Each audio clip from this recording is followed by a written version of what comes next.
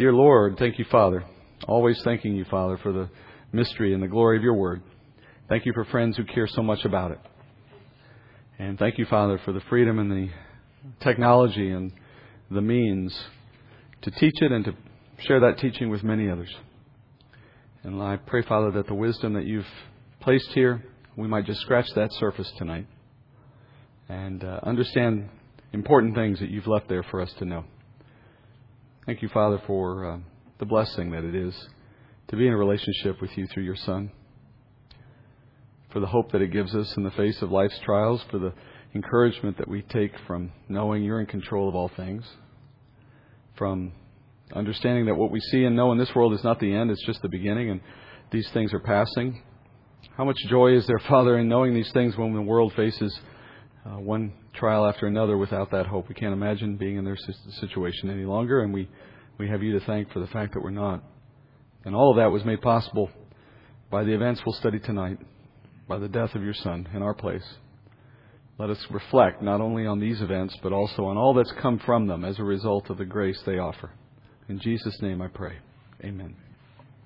In tonight's teaching, we conclude the trial of Jesus before Pilate, and then we'll go directly into the passion of Christ on the cross. We've reached that moment when Jesus is standing before Pilate. In your mind's eye, you might imagine the scene. He's bloodied, he's beaten, he's been whipped beyond recognition. Pilate has been trying to release Jesus, since it's clear Jesus has done nothing wrong. And yet the crowd who's gathered at Pilate's place of residence in the city has made it clear they do not want Jesus released. They've been egged on by the Pharisees. They continue to insist that Jesus be crucified. This is a scene reminiscent of times when a crowd of sometimes young people will encourage that suicidal teenager standing on a cliff or on a bridge or something to jump, as crazy as it sounds, as heartless as it is. I think this is something reminiscent of that same kind of bloodlust, that same kind of crazed groupthink. It's also evidence of the evil and the darkness in their hearts. Knowing how the enemy has been actively working to bring about this outcome from the beginning, that suggests to us that he himself in the spirit realm must have been tremendously excited and must have been at a fever pitch of activity with and among his demons. Can you imagine Satan's anticipation at putting Christ to death? Obviously without the understanding of what was truly happening. There must have been a legion of demons moving in and around that crowd, working to bring about the death of Christ. If we could only have put on filters that let us see the world in spiritual terms in that moment, can you imagine what we would have seen, the demonic presence and the activity around there? And Christ certainly would have felt it and known it. Which explains why Pilate is so perplexed by the crowd's determination to see Jesus killed. How maniacal they are, how crazed they must have looked and sounded in the moment. In the end, however, we know it's the Father orchestrating these events through the agency of Satan and other men. Therefore, the enemy may be doing what he believes is best, and yet he's playing right into the Father's hands. So now we rejoin Pilate and Jesus at that moment as they stand before this crowd. And as the scene continues, verse 5, Jesus then came out, wearing the crown of thorns and the purple robe. Pilate said to them, "Behold the man." So when the chief priests and the officers saw him, they cried out, saying, "Crucify, crucify." Pilate said to them, "Take him yourself and crucify him, for I find no guilt in him." The Jews answered him, "We have a law, and by that law he ought to die, because he made himself out to be the Son of God." Therefore, when Pilate heard this statement, he was even more afraid. And he entered into the praetorium again and said to Jesus, "Where are you from?" But Jesus gave him no answer. So Pilate said to him, "You do not speak to me? Do you not know that I have authority to release you, and I have authority to crucify you?" Jesus answered, "You would have no authority over me unless it had been given you from above. For this reason, he who delivered me to you has the greater sin." At the emergence of Christ before the crowd, the call comes up from them to crucify him. Not even Jesus' horrifying appearance after all that's happened to him is enough to satisfy their demand for blood. And that's further evidence, I think, of their dark hearts and of the enemy's power in the moment. They have no rational explanation for wanting Jesus dead. He has not harmed anyone. He is not accused of any particular sin that's been proven. He hasn't broken any laws. He's done instead other things. He's healed. He's taught. He raised people from the dead. There's simply no cause here, and yet they continue to call for him to die. And Pilate, he's not a very sympathetic figure in this drama, nor should he be. He's a man easily manipulated, as you can see. He's timid, and in the end, he allows an innocent man to be murdered. Nevertheless, I think you can at least say he does seem to hesitate to agree with the crowd's perspective. We see him working here very hard to convince them that Jesus doesn't deserve the death that the crowd is asking for. In fact, this scene in John 19, if you were to count all the other gospel accounts, putting them together, this is the fourth time that Pilate has attempted to offer freedom to Christ through the crowd. And each time the crowd rebuffs him. After this fourth attempt is rebuffed, Pilate responds to the crowd in disgust, saying, well, then why don't you guys go and crucify him? Because I'm not feeling led to do it. He's got no guilt. It's obviously an empty offer because the Jews would not crucify Jesus on their own. They didn't have the power to do it. Therefore, we know Pilate was merely speaking out of frustration, and that was a frustration because they wouldn't relent. They wouldn't show any sense in the moment. But what's truly important in Pilate's words is found at the end of his statement. Look what he says. Pilate, by his own admission, found Jesus guilty of absolutely nothing. Jesus is an innocent man according to Pilate's judgment. Nevertheless, Pilate has not released Jesus as any judge should do when you face an innocent man in front of you. What he's done instead is beaten Jesus. He abused his prisoner within an inch of his life through a scourging. And he's done all of this even though he knows and he says Jesus is innocent of the charges. Pilate is undoubtedly culpable in Christ's murder. In response to Pilate's comment, the crowd responds that their law requires Jesus to die, for he calls himself the Son of God. The Jews are referring here to the charge of blasphemy, which was leveled against Jesus by the Sanhedrin. Under Jewish law, anyone claiming to be Messiah, but who was not Messiah, must be put to death. Jesus has been accused of this crime, and yet he's vindicated himself throughout 3 years of ministry. So even though they say he's claiming to be Messiah when he's not, everything Jesus has done has proven that he is. The people and the leaders have seen that evidence. Nonetheless, as John said at the beginning of the Gospel, men prefer the darkness over the light. The motif of darkness and light explains an outcome that is otherwise unexplainable on the facts. There's a spiritual need to go against the truth, as all dark hearts do. And the crowd's statement that they would insist on crucifixion despite all the evidence to the contrary rattles Pilate's cage here all the more. And you notice the charge specifically gets him worried. The fact that Jesus was said to claim to be the Son of God now has made Pilate extra concerned, right? Extra fearful. I suspect that fear comes from hearing that Jesus might be a God. Now, John doesn't mention Pilate's wife, but if you were to go to the other Gospels, you find out that Pilate's wife, around this moment, experienced a powerful dream, even as Jesus is on trial. And she's so disturbed by what she gets in the dream that she relays what she's heard to her husband through a courier, through some kind of messenger, in the middle of these proceedings. She interrupts her husband with that dream, which I doubt is something she would do on a typical basis. Her message had come to Pilate just before he offered Jesus and Barabbas before the crowd. So now, imagine what Pilate must have thought at this moment. He's received a note from his wife telling him that, according to the dream, she is to steer clear of this man who is righteous and to have nothing to do with him. Now, his wife could not have known what he was doing at that time. He didn't even know he would be doing this, right? This was something that was brought to him in an urgent way. She would have had even less understanding of the decision that Pilate was facing at the moment. There's not TV. She's not watching it on JNN back at home and following the proceedings live. So he must have wondered greatly over how his wife could have had a dream so specific to the circumstances and then that relayed to him in the moment. So that's got him a little out of sorts. And now he hears from the crowd that this guy is claiming to be God. The Romans were pagans, as you know, and they were polytheistic. So they accepted the idea of multiple gods, including gods in the form of men, running around, ruling and competing with one another. And they adopted a lot of the Greek mythology into their theology. And so the idea that Jesus might be a god was not something unheard of for Pilate. It certainly wouldn't have bothered Pilate in the way it did the Jews in that way. Ironically, Pilate is more comfortable with the potential of Jesus' claims than the Jews would be in this regard. So Pilate goes back inside now with these two pieces of data. This mysterious dream that seems very prescient, and then you have this experience with the crowd saying this guy claims to be God. And so he goes up to Jesus with one question. He says, "Where are you from?" Now he knows Jesus is a Galilean. So he can't have meant tell me again what region of Judea you're from, because he's got that answer. He knows that. He's targeting a deeper question, a deeper issue. He's asking Jesus, have you originated in a spiritual world or from an earthly world? And in a roundabout way, what he's trying to understand is, are you truly a God? Interestingly, Jesus won't answer this question. Now, why is he willing to discuss other points with Pilate, but not this one? Isaiah says in Isaiah 53:7, he was oppressed and he was afflicted, yet he did not open his mouth. Like a lamb that is led to slaughter, and like a sheep that is silent before its shearers, so he did not open his mouth. Isaiah foretells that Jesus would be oppressed and that he would be afflicted in misery and injustice. And Isaiah says, as you probably have heard before, that he would not open his mouth in the midst of his circumstances. Now, you and I have seen Jesus speaking all along. He's spoken at every trial except for one. He speaks nothing to Herod. But other than that, he's spoken at all the trials. So why does Isaiah say that he will go through this process without, quote, opening his mouth?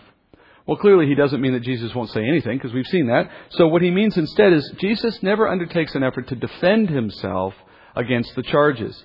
He goes to the cross willingly, in other words. He makes no effort to stop the mistreatment. He says nothing to exonerate himself. He takes no chance that in anything he says, it might shortcut the proceedings, stop the direction that it's going, and thwart the Father's plan. Now, the questions that Pilate asked earlier didn't hold the potential to persuade him to release Jesus. They were bantering at best, and there was some mocking involved as well. But now, the situation is different. Now you have a fearful Pilate who is sincerely wondering if Jesus is divine, and Jesus clams up. He won't do anything to undermine the process at this point. He has to be crucified, and he's not going to let Pilate get in the way of that outcome. Can we even begin to imagine what that must have been like for Jesus? Because we've said all along, he knows he's going to the cross. He's already been beaten to the point of disfigurement. He's already in unimaginable pain. He's got a lot more suffering to go, and he knows that. And he's suffered all of these things while having the power to stop it at any moment. He's got that ability. And now you see him playing along in a way to ensure the proceedings continue. Jesus is innocent and undeserving of death, and yet on top of that, he has to actually work to ensure his own crucifixion. It's no longer simply a matter of not stopping it. Now he has to permit it to go forward. So in verse 10, Pilate grows frustrated at Jesus' lack of cooperation. And so in amazement, he asks Jesus if Jesus is aware that Pilate is able to free him, that Pilate is his only hope. And clearly that's a rhetorical question. Jesus says, though, in response to Pilate's question, that Pilate's authority over him was given to Pilate from the Father, from above. But you notice Jesus doesn't say Pilate has no power. That's a different statement. He doesn't say you have no power. He acknowledges that you have power, but it's come from a source, which means it's come with a purpose. And that purpose, coming from God, is to complete these proceedings to a certain outcome. In fact, Paul tells us in Romans that all government exists by God's hand and according to God's purpose. Even in those evil governments that do things we don't understand, there's still one or another way in which God is using it to good purpose in the end. Then, Jesus adds, that since Pilate is working under an authority given to him by God, his sin is not as great as the one who delivered Jesus to Pilate. Notice here that Jesus doesn't say that Pilate has no sin in the matter. He is talking in terms of degree. He is saying Pilate is sinning. He's just not sinning as much as someone else. And who is that someone else? Now, first, this statement indicates there are degrees of sin. Any sin is enough to separate us from God, but some sin is worse than others. If all sin is an offense to God and all sin qualifies for us to be set apart from God, if all sin has that outcome, then in what way are we saying one sin is greater than another? The answer must be in the punishment that it requires. That's the only thing left to distinguish one sin from another if all have the same effect of separating us from God. So if all sin puts us in hell, some puts us in worse places in hell than others, it would seem. That's the first thing you glean from this statement that Jesus makes. Secondly, Jesus offers Pilate a little consolation in the fact that he won't be in the hottest part of hell. He lets him know there's at least someone worse than you. It's been reserved for those who handed Jesus over to Pilate. Now, who is the one who received a worse punishment for handing Jesus over? Now, you might assume he means Judas, but technically Judas didn't hand Jesus over to Pilate. Not directly. And for that matter, the chain of custody is filled with a rogues gallery. You have the priests to Annas to Caiaphas to Herod. and now to Pilate, and any one of them could be blamed in that regard for handing Jesus over. You could say the first guy gets most of the blame, but he couldn't have gone very far without the help of all the others. And therefore, I personally believe Jesus is referring to Satan. Satan is the ultimate authority behind Jesus' betrayal. He was inside Judas when Judas did as he did. And he's been working with the Jewish leaders, undoubtedly, and now he's influencing Pilate, we must assume. And so while Pilate claims to hold all the cards, he doesn't realize that he's a puppet being made to dance by a puppet master. And not even a warning from his wife will persuade him to do differently. So if Pilate has power to kill Jesus, it's only because God has chosen to use Pilate for that purpose. But the true power working in Pilate and the others to accomplish this outcome has been Satan. And yet even Satan is under the Father's control, as John is showing us here. This is Jesus giving up his life for us in the face of a conspiracy orchestrated by Satan. So having gotten nowhere with Jesus in this conversation, Pilate returns to trying to persuade the crowd. Verse 12. As a result of this, Pilate made efforts to release him. But the Jews cried out, saying, "If you release this man, you are no friend of Caesar. Everyone who makes himself out to be a king opposes Caesar." Therefore, when Pilate heard these words, he brought Jesus out and sat down on the judgment seat at a place called the Pavement, but in Hebrew it's Gabbatha. Now it was the day of preparation for the Passover. It was about the 6th hour, and he said to the Jews, "Behold, your king." So they cried out, "Away with him, crucify him." Pilate said to them, "Shall I crucify your king?" The chief priests answered, "We have no king but Caesar." So he then handed him over to be crucified. Once again, the crowd's not going to relent. Finally, they happen upon the charge that Pilate can't ignore. And notice it's not a charge against Jesus. It was a charge against Pilate. The crowd said if Pilate doesn't crucify Jesus, then they would say that Pilate wasn't a friend of Caesar. They were threatening to essentially turn Pilate in as a disloyal leader to the Caesar. And that could have been fatal for Pilate, of course. So Pilate, at that point, is finished fighting. He sends an innocent man to his death. He has only his own interests in mind, not the cause of justice. Pilate comes out before the people with Jesus in tow, seats himself in a judgment seat. That seat in Greek is called the bema seat. As you might know, Jesus has a bema seat as well. Apropos, Jesus will sit on that seat while Pilate faces him. Only it won't be called the judgment seat. It'll be called the Great White Throne Judgment. In this case, Pilate's chair is seated in a place called the Pavement, which is an area of paving stones which formed a courtyard outside the Antonian fortress, probably, where this is taking place. This would have been a place well known in John's day, even after the temple was destroyed decades earlier from when he wrote the gospel. That pavement would have been there.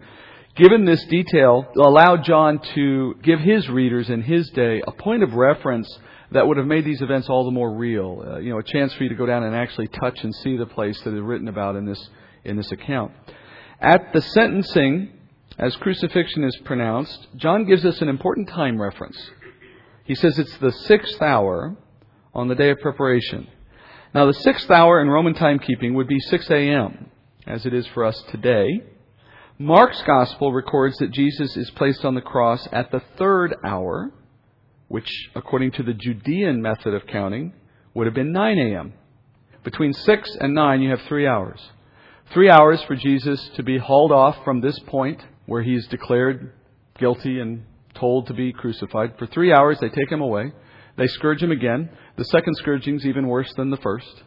Then he's given a cross, made to walk in his debilitated state some distance outside the city. Then he finally gets there and they have to put him up on the cross. That's a 3-hour effort from the time he's pronounced at 6 to the time he's on the cross at 9. The day of preparation is another important time reference.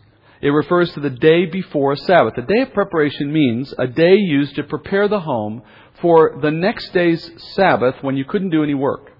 So you couldn't cook. You couldn't do a lot of the basic necessities that would have to be done if you wanted to eat on a day when you couldn't do any normal work. So this is a day of preparation, which means that we're on a day prior to a Sabbath. Why does John mention this? Well, I believe he does so to connect Jesus' death directly to the events of Passover. On the day of Passover, the sacrifice of the spotless lamb began at daybreak.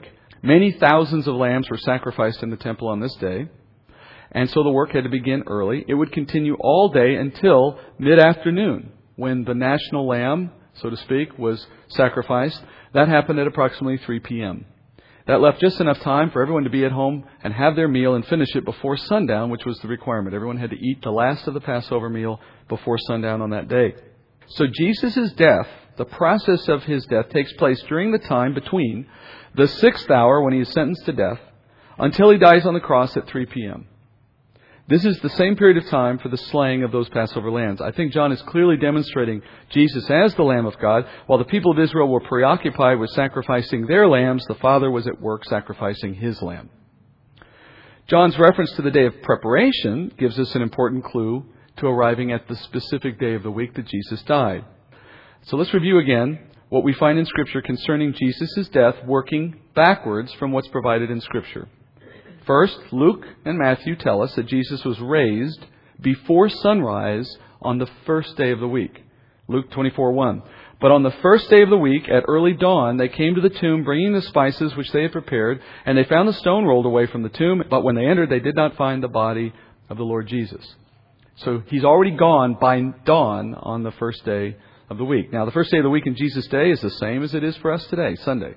Matthew says the woman went to the tomb before dawn, and yet it was empty. So Jesus rose before sunrise on Sunday. Secondly, Jesus himself tells us in the Gospels how long he would have to be in the tomb. Matthew 12:40, he says, just as Jonah was 3 days and 3 nights in the belly of the sea monster, so will the Son of Man be 3 days and 3 nights in the heart of the earth. He is describing his period of time in the grave in terms of successive periods of daylight and darkness.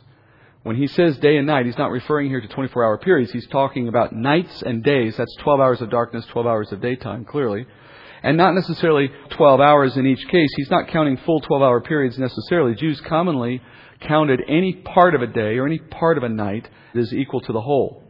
So Jesus is saying he'll spend some part of 3 days and 3 nights in the grave. And of course, those are successive days and nights. So all we have to do at this point is count backward to find the day Jesus entered the tomb, knowing he was out of the tomb before daybreak on Sunday. So the daytime of Sunday is not one of those periods. He was already out before that. So let's start counting. You got Saturday night as one of the nights. That takes you backward into Saturday day as one of the days. So I'll have days on one hand and nights on the other. How about that? So Saturday night, Saturday day, Friday night, Friday day, Thursday night, Thursday day. So he's in the ground Thursday before sundown, which was the requirement since it was about to become Passover. And that day is the first day of which he's in the ground. And then you keep counting 3 more. You end up at Saturday night. Sure enough, by Sunday morning, he's out of the grave. We find this confirmed in several ways. First, if Passover was a Thursday, then Wednesday night would have been the start of Passover. And that corresponds to the days Jesus spent in the city prior to his death. We know Jesus entered the city on the first day of the week, on a Sunday, which we commemorate now as Palm Sunday. And it says in the Gospels he spent 4 days teaching in the temple, according to the Gospels. That period is important because it corresponds to the 4-day period for inspecting the lamb, which is required in the law. So as it were, Jesus was in the temple teaching for 4 days, being inspected by the Pharisees and the Sadducees and the scribes and the priests. And they found no spot on him during that time. They found him spotless, as was required. So if he went into the temple, as we're told, directly from his entrance on Sunday, Sunday is the first day that he was in there teaching, the first day of inspection, and then Monday, and then Tuesday, and then Wednesday he goes out from the temple into the Passover meal that night with his disciples. It fits the chronology perfectly. Secondly, the Passover always happens on the 14th of Nisan, which is timed to correspond to a full moon. As you look at the astronomical calendar for the first century, there is only one Passover that fits this chronology. Jesus, we know, had to have been born no later than 4 BC, because Matthew says he was born in the days of Herod, and Herod died in 4 BC. So the latest Jesus could have been born is 4 BC. John said he began ministry at age 30 and died 3 years later, according to the timeline of the Gospel. So he had to have been age 33 when he died. Jesus died at age 33. So if he was born no later than 4 BC, then that means he could die no later than AD 28. According to that chronology. And as it turns out, in AD 28, Passover occurred on a Thursday in that year. So you'd have no way to put a Friday death anywhere in the chronology for a Passover to fall in it during that week. John's reference to a day of preparation has led many to conclude that this day we're talking about now is Friday. This is where we get Good Friday from in our traditions. How is it then that it's wrong if we say this is a day of preparation and Friday normally would be that day, a day of preparation? Well, there's a second Sabbath in this particular week. The first day of the Feast of Unleavened Bread is, by the law, by the prescription of law, a Sabbath day. God called for a Sabbath on the first day of the Feast of Unleavened Bread. The Feast of Unleavened Bread is 7 days, and it is the 7 days that immediately follow Passover. This 8-day period of Passover plus 7 days for the Feast of Unleavened Bread, in the day of the Gospel writers, it had commonly become just known as the Feast of Unleavened Bread, or the Feast of Passover, all 8 days being described by either term. But in truth, by law, it's actually 2 separate things, 1 day followed by 7 days.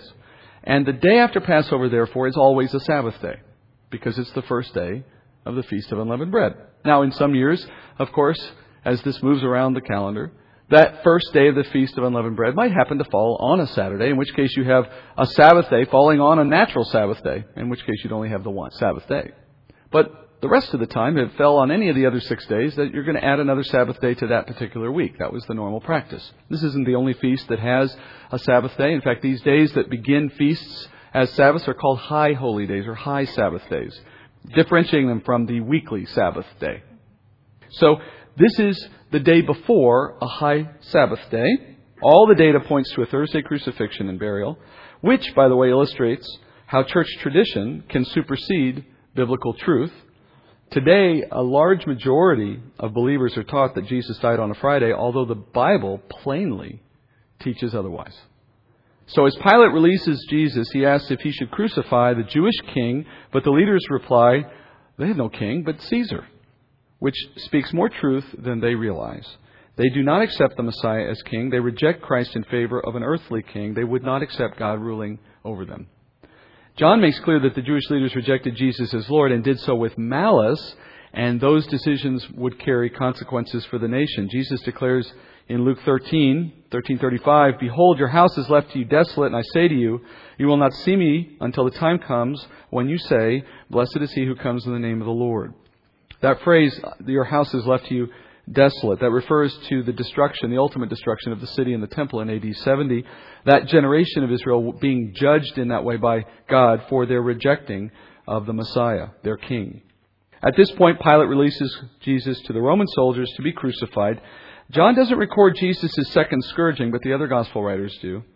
As I said, this was even more brutal than the 40 lashes he experienced earlier. Many prisoners would not survive this torment and even make it to the cross. And of course, then you have crucifixion. Crucifixion is perhaps the cruelest form of death ever imagined. It's designed to prolong suffering. Leon Morris describes the process this way. He says, "It was so brutal that no Roman citizen could be crucified without the sanction of the emperor. Stripped naked and beaten to pulpy weakness, the victim could hang in the hot sun for hours, even days. To breathe, it was necessary to push with the legs and pull with the arms to keep the chest cavity open and functioning. Terrible muscle spasms racked the entire body. But since collapse meant asphyxiation, the strain went on and on. This is why the sedukala, which is the name given to that piece of wood that's put under the back of the person where they could sit a little bit on it, or that it was put under their feet where they could stand on it, that was put there to prolong their life and agony, because it partially supported the body's weight and therefore it encouraged the victim to fight on. John skips through all of this. The other gospel writers give a little bit of detail to it. John now moves to the events leading up to Jesus' death. In verse 17 it says, "They took Jesus, therefore, and he went out, bearing his own cross, to the place called the place of a skull, which is called in Hebrew Golgotha.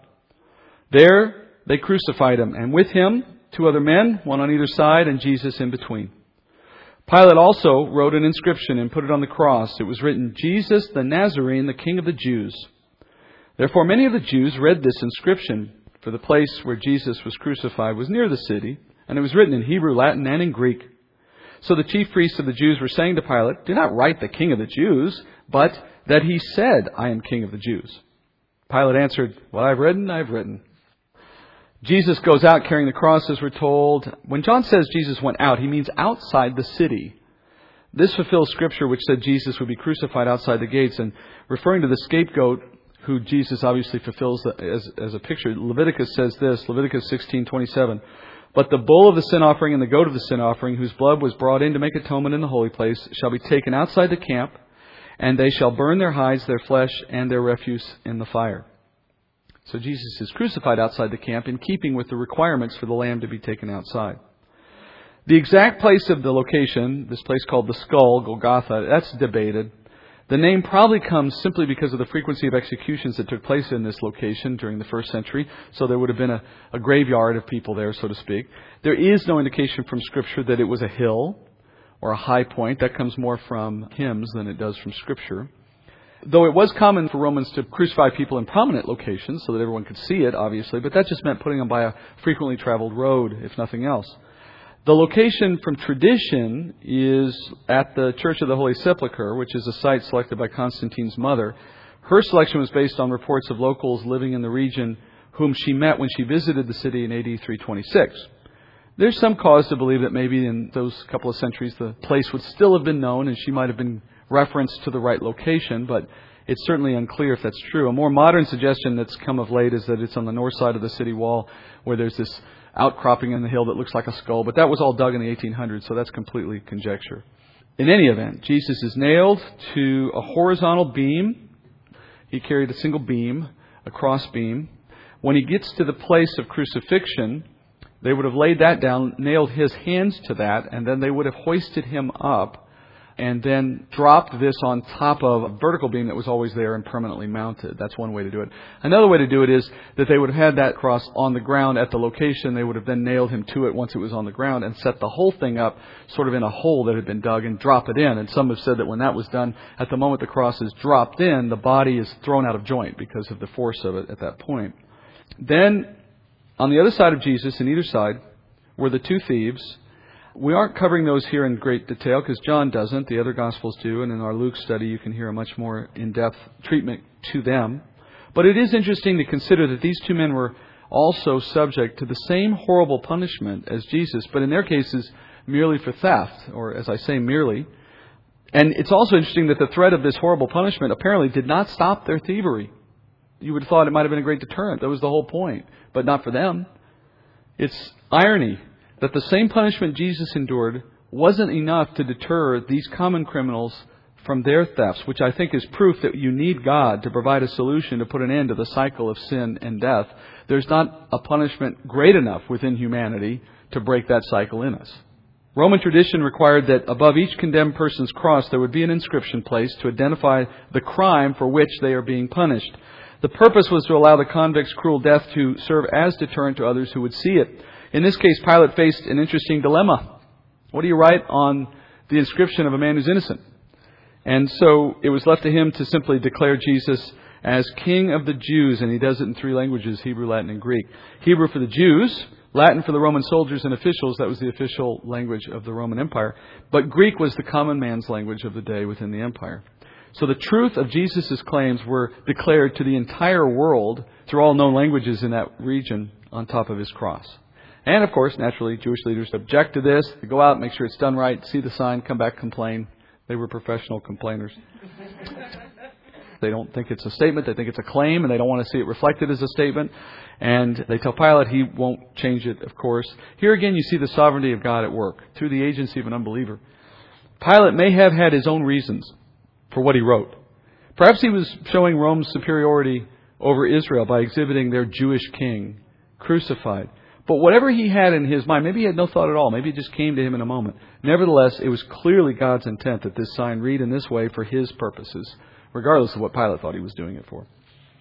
And then Jesus hangs on the cross. Now, John's narrative gives attention to a number of details that are largely overlooked by the other gospel writers in the course of what transpires in these 6 hours. And there's a number of very interesting things here that you don't find in the other gospels. Verse 23, Then the soldiers, when they had crucified Jesus, took his outer garments and made 4 parts, a part for each soldier, and also the tunic. Now the tunic was seamless, woven in one piece. So they said to one another, Well, let's not tear it, but cast lots for it, to decide who it shall be. This was to fulfill the scripture, They divided my outer garments among them, and for my clothing they cast lots. Therefore the soldiers did these things. But standing by the cross of Jesus were his mother and his mother's sister, Mary, the wife of Clopas, and Mary Magdalene. When Jesus then saw his mother and the disciple whom he loved standing nearby, he said to his mother, "Woman, behold your son." And then he said to the disciple, "Behold your mother." From that hour, the disciple took her into his own household. Let's start with the soldiers. You have the soldiers dividing up Christ's clothing, probably very near. They're there to guard as well as to conduct the execution, so they wouldn't have gone very far.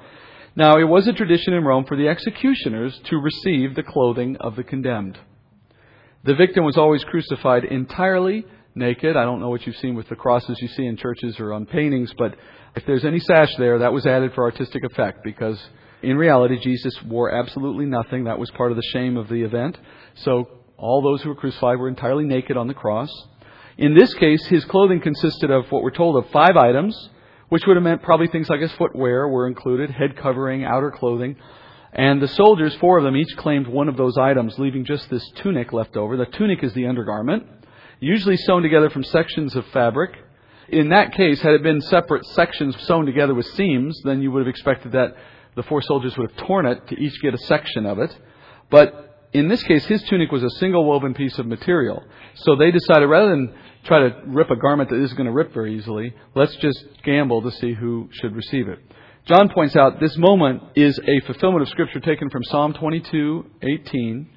And in fact, I encourage you to go back as homework and read all of Psalm 22. It is an amazing description of crucifixion from the perspective of the condemned, from the perspective of the one on the cross, which is interesting for 2 reasons.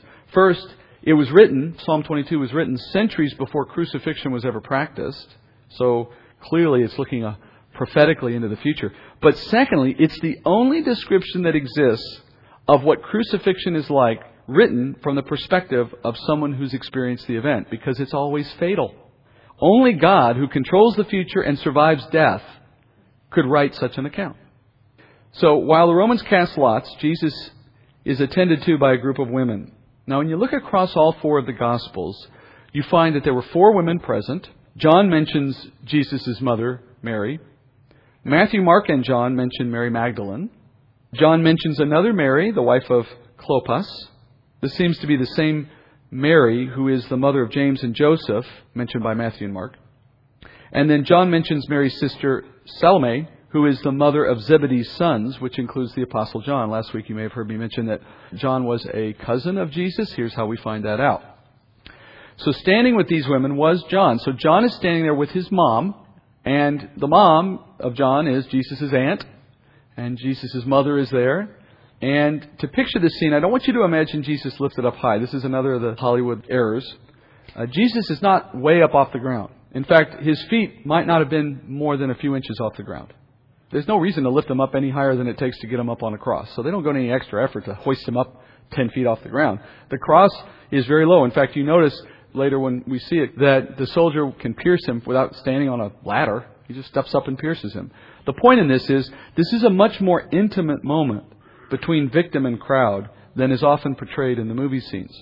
So Jesus gathers his breath and tells John to take charge over his mother Mary, which means John would have had legal responsibility to care for Mary after his death. That's very important, because as the oldest son dies, the mother is in jeopardy without the husband still alive. Now you might ask, well, what about all of Jesus' living earthly brothers? Well, it would make sense that Jesus would choose John over his natural brothers, because John and Mary were believing in Jesus, were believers, while at this point in time, Jesus' earthly brothers are not believing in him. That reminds us that from God's perspective, our relationships in the body of Christ take precedence over our earthly relationships. As Jesus said in Luke 8:21, "But he answered and said to them, 'My mother and my brothers are these who hear the word of God and do it.'"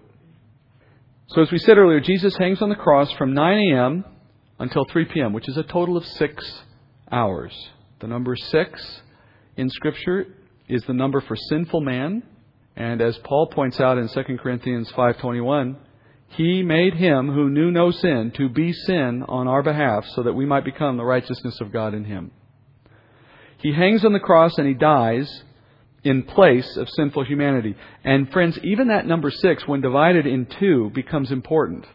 The first 3 hours of the cross, 3 being the number of divinity, represents Jesus experiencing the curse of sin. Think about what happened in the first 3 hours. He's exposed to the painful consequences that sin requires. He's treated as a criminal. He's mocked. He made plans for his own death with regard to his mother, something else that sin forces us to consider. The fact that all men die is something we must prepare for. All of these things Jesus suffered are things that only come upon a person because of sin. Yet Jesus suffered them without cause, for he had no sin of his own. So he became sin, as it were. He took our place and then endured things for the first 3 hours that were consequences of sin. Now, the second 3 hours on the cross were a period in which Jesus experienced the wrath of God against sin. Now, John does not record it, but the other gospel writers tell us that at noon, the world experienced 3 hours of intense darkness all the way until right before the moment of Jesus' death. That darkness enveloped the entire earth, according to Luke. Records from other ancient cultures reflect this truth, including Diogenes in Egypt, who wrote that the solar darkness was such that either deity himself suffered at this moment or sympathized with one who did. Obviously, he spoke that under the influence of the Spirit because both were true. Other such records have been preserved, and they all note the exact timing and length of the darkness upon the earth and correspond to the same time and length as this event. Some of those descriptions speak about being able to see the stars of the night during that time. So that would have been something worth recording. These are the 3 hours in which Jesus experiences separation from the Father, which is the definition of spiritual death. For 3 hours, the Messiah experienced spiritual death on the cross. In the other Gospels, we see Jesus crying out to the Father during this period, asking, my God, why have you forsaken me?" in fulfillment of Psalm 22:1. The cry reflects the fact that he is, for the first time ever, separate from the Father. At this moment, he experienced spiritual death, which is a separation from an intimate relationship with the Father. In fact, this is the only time Jesus ever addresses his Father as my God in all the Gospels, which reflects that for this time, they lacked the paternal relationship that he had known until that moment. This is the moment that Godhead had never yet previously experienced. And the depths of that experience will, thankfully, never be one we know ourselves by the grace of God. We'll never know what it feels like to be separated from God, as he was. Now, consider this. Jesus' spiritual death preceded his physical death, just as it is for everyone. Adam's spiritual death preceded his physical death 900 years plus later. Spiritual death comes at the moment of sin, and for all of us born into it, we come into the world dead in sin, and Adam died in the moment he ate of the fruit. Spiritual death is the penalty for sin, as Paul taught in Romans 5:12. Therefore, just as through one man sin entered the world, and death through sin, so death spread to all men because all sinned. But physical death is the consequence of the curse on the earth. So Jesus died, spiritually speaking, at noon. He was forsaken by God, as will be the case for all who die under the penalty of sin. He died the second death in our place, so that we'll never experience that second death. We'll never know the separation that he knew. But because Jesus had no sin, the Father could also be just in restoring fellowship to his Son, which the Father does right before Jesus' death at 3 p.m. In our experience, it's exactly the same way. If we are to know the Father, we must know him before our physical death. So we have our spiritual death first, then our spiritual rebirth, then our physical death afterward. Jesus follows this pattern. He comes back into the relationship with the Father right before his death on the cross. You see that in John 19:28 through 30. After this, Jesus, knowing that all things had already been accomplished to fulfill Scripture, said, I am thirsty. A jar full of sour wine was standing there, so they put a sponge full of the sour wine upon a branch of hyssop and brought it up to his mouth. Therefore, when Jesus had received the sour wine, he said, It is finished. And he bowed his head and gave up his spirit. Now you notice in verse 28, Jesus said, everything has been accomplished. What he means is, in other words, the work of redemption has been completed at that moment. Jesus' spiritual separation from the Father ended at that moment. Jesus is no longer subject to the wrath of God at that moment. He endured it for 3 hours. It is now finished. And you notice Jesus said he is now thirsty. Now remember the response of the rich man in Luke 16 when he found himself separated from God in the afterlife? Luke 16:24, he cried out and he said, Father Abraham, have mercy on me and send Lazarus so that he may dip the tip of his finger in water and cool off my tongue, for I am in agony in this flame. His first request of Abraham was for a drink as well. So it's significant that following his time of spiritual separation, Jesus' first request is for something to wet his mouth.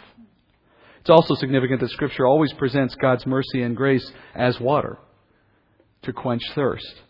How desperately must the lost desire the relief when they are under this judgment. So the drink Jesus receives is sour wine, or vinegar, we would say today. Vinegar was a common drink. It may have been something that the soldiers had there, like we would have Gatorade. They had vinegar sitting nearby. And Jesus receives it here in fulfillment of Psalm 69:21. Once again, John includes this detail to stress Jesus fulfilling Old Testament prophecy. But there's also a practical reason why he may have requested it. He's about to say two very important things from the cross. And if his mouth is so dry he couldn't speak, then he needed the vinegar to wet his mouth. Those statements were the ones recorded here. The one of them that you see here, it is finished. And another of those that's recorded elsewhere in the Gospels. In both cases, they reflect the end of a process by which the creation is redeemed from sin and the curse. If Jesus' separation from the Father ended before his physical death, then why does Jesus die at all? Much less spend 3 days in the grave. What's being accomplished by that step of the process? First, notice how Jesus dies. In verse 30, we're told he gives up his spirit. In other words, Jesus brought himself to death. The cross did not take Jesus' life. Jesus handed over his spirit to the Father, which is the other significant statement that you don't see mentioned here. Jesus says, into your hands I commend my spirit. So no one, literally speaking, no one took Jesus' life. He died voluntarily. In the other Gospels, as I said, Jesus is recorded as saying, Father, into your hands I commend my spirit. But notice even in that statement, once again, Jesus is back to calling God his Father. So before the darkness, Father. During the darkness, my God. After the darkness, Father again. Indicating that spiritual separation had ended and he was now one again in the relationship he had with the Father. Since Jesus had no sin of his own, he would never have died, no matter how long he had hung on that cross. As we just learned from Romans 5, the cause of death is sin. And there was no sin in Jesus, so there was no cause for his death. So physical death is the product of the curse made necessary because of sin. Jesus was not under sin and was not under the curse, having been born of a virgin. So he bore the curse for our sake. Therefore, his physical death was of his own accord in taking the place of us in receiving the curse for sin, though he had no sin of his own. So what was the benefit of his physical death? Was in satisfying the curse. Even as his spiritual separation satisfied the penalty for sin in the earlier phase. Again, we follow the same pattern. The unbeliever is dead in their sin already separate from God and strangers to the promises of God, etc. And their physical death follows that in keeping with the curse, just as it did for Adam, though Adam was redeemed before he died. What was the benefit of Jesus' time in the grave then? Well, his time in the grave was not a period of restitution or punishment in which he takes our place in hell. Some have come to think that, or at least assume that. Some say Jesus must have gone to hell to be tormented there in our place for 3 days. Well, that is not the teaching of Scripture. First, his atoning work was finished on the cross, just as Jesus declared in verse 30. It is finished. The Greek word here, by the way, for finished, it's often found marked on invoices from that period, dug up in ancient records. And in those cases, it means account paid in full. That's what the term in Greek means. Secondly, if Jesus were to take our place in hell, he would need to spend an eternity there, for that is our sentence. Right? Third, Scripture says that the wrath of God was satisfied in the death of Christ alone, which occurred on the cross. Paul says in Romans 5:10, for if while we were enemies we were reconciled to God through the death of his Son, much more having been reconciled we shall be saved by his life. So it's his death that reconciled us. Fourth, Scripture never says Jesus experienced any torment while in the grave. On the contrary, Scripture says Jesus was spared from the misery of Sheol. In Psalm 16:9 and 10, therefore my heart is glad and my glory rejoices. My flesh also will dwell securely, for you will not abandon my soul to Sheol, nor will you allow your Holy One to undergo decay. So Jesus could not have gone there for our sake to replace us, because otherwise he'd still be there. Secondly, he's not suffering. Thirdly, he didn't need to do it to pay off some debt that was already paid on the cross at his death. Why is he spending any time then in the ground for 3 days, as Paul says? His time in the grave was intended to accomplish two things. First, for 3 days, he proved he was truly dead. There was a saying at the time, or a belief at the time, that the spirit of the deceased used to hang around the body for at least 3 days. We covered this when we talked about Lazarus, remember? And so, if someone revived within 3 days, it was considered a natural event. Not that there had been any precedent for that, but that's how they came to believe. So by putting 3 days distance between his death and his resurrection, it took away any chance someone might deny the truth of what had actually transpired. So it was there for practical reasons. Secondly, it's there for prophetic reasons, for it fulfills the prophecy of Jonah, that he would be 3 days and 3 nights in the grave. So it fulfills that prophecy. Thirdly, Jesus had to go into Sheol to preach to the souls waiting there for the Messiah and set free those saints held captive and awaiting the Messiah's atonement. If you were a saint before the resurrection of Christ and died, you were kept in a place of comfort, but you couldn't go to the throne room because without the atoning work of Christ, you were not eligible to enter there. No one would be resurrected before Christ. Paul said he is the first fruits of the resurrection. And therefore, it awaited Christ's death and resurrection for the rest to follow. And they were held in a place of comfort called Abraham's bosom, in what is, from Luke 16, known as the good side of Sheol. Jesus goes down there, according to Ephesians 4 and 1 Peter 3. He goes down and preaches to the saints that were there, both to the side that is unbelieving and to the side that was believing, and he sets free the believing. He didn't preach to convert, he preached to witness against. Therefore, as John says, the process of atoning for sin was finished at the moment of Jesus' earthly death. He had experienced 3 hours of separation from the Father, and now he suffered the penalty of the curse in our place. And those things cumulatively were sufficient to atone because the Father's wrath was appeased by those things. That's why we say his death was a propitiation for our sins. Propitiation, fancy word for saying the appeasing of someone's wrath. And what do we say is the propitiation for sins? Death, just the death of Christ. So now there must be a burial, and one done in haste. Verse 31. Then the Jews, because it was the day of preparation, so that the bodies would not remain on the cross on the Sabbath, for that Sabbath was a high day, asked Pilate that their legs might be broken and that they might be taken away. So the soldiers came and broke the legs of the first man and of the other who was crucified with Jesus. But coming to Jesus, when they saw that he was already dead, they did not break his legs. But one of the soldiers pierced his side with a spear, and immediately blood and water came out. And he who has seen has testified, and his testimony is true, and he knows that he is telling the truth, so that you also may believe. For these things came to pass to fulfill the Scripture. Not a bone of him shall be broken. And again, another Scripture says, they shall look upon him whom they pierced. Once again, John mentions that this is a day of preparation prior to the Sabbath that marks the beginning of the Feast of Unleavened Bread. Notice John says this Sabbath is a high day.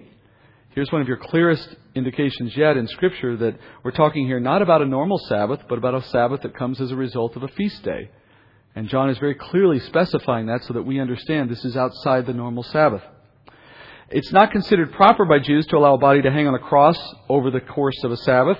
So the Jewish authorities want to rush this process along so they can get these men buried before sundown. And remember, it's not just one Sabbath awaiting them, it's two, because you're going to have the normal Sabbath right after this High Holy Day Sabbath. You're going to have 2 Sabbaths in a row.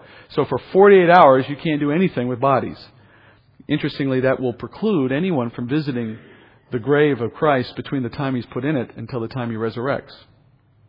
And so therefore they go to Pilate, they say, let's break the legs of the prisoners. Now that might seem harsh, but it is actually merciful. It hastens their death. Without the legs to push their body up, they aren't able to breathe, and so death would come quickly after the legs are broken. Pilate evidently agrees, and the soldiers are directed to break the legs of all 3. This is typically done by means of a large, I know you want to know this, this is typically done by means of a large iron bar which the soldiers would just swing at the shins and break them. As the bones break, the person would slump down, and within a short time they would asphyxiate. The 2 thieves on either side of Jesus, they have their legs broken because apparently they're still alive, which resulted, by the way, in Jesus' promise to the one thief that he would be in paradise that day. Well, that was no guarantee in a crucifixion. You could hang there for days. But Jesus was proven to be true in his words. Then John says in verse 33, they reach Jesus, but they see he's already dead. And therefore they don't have to break his legs. Just to be sure he's dead, A soldier pierces his side with a sword. Here again, proof that he couldn't be very far off the ground. Out comes blood and water, John says. Now, various explanations exist for what John saw, including various natural explanations for why you would see bodily fluids resembling water escape from a thrust of a sword up into the pericardium and so on. The importance, though, is not that. It's not the physical explanation for why this could occur, though it certainly has explanations. It's the picture that's created concerning the meaning of Christ's death. And you notice John footnotes this comment with this interesting statement in which he says, and he who has seen has testified, and his testimony is true, and he knows that he's telling the truth. It's sort of an interesting thing to add out of the blue in the middle of this one statement. But if you were to compare what John says here to what he says in his first letter, in 1 John 5, where he says our Savior is saving us by means of blood and water. In 1 John 5:6, he says this is the one who came by water and blood, Jesus Christ, not with the water only, but with the water and the blood. It is the Spirit who testifies, because the Spirit is the truth. And there are three that testify, the Spirit and the water and the blood, and the three are in agreement. So here you have the combining of a statement of water and blood with the truthfulness of a testimony. And back in John's Gospel, the very same thing. Water and blood, and then the truthfulness of a testimony. John is telling us that the Savior saves us by means of blood and water. He speaks of himself in verse 35 as saying he has seen these things, he is telling the truth, and he echoes that by explaining these events are all to testify that Jesus is our sacrifice for sins. That this is the water and blood that saves us. Water being a picture of Spirit, blood being a picture of the atoning work of Christ.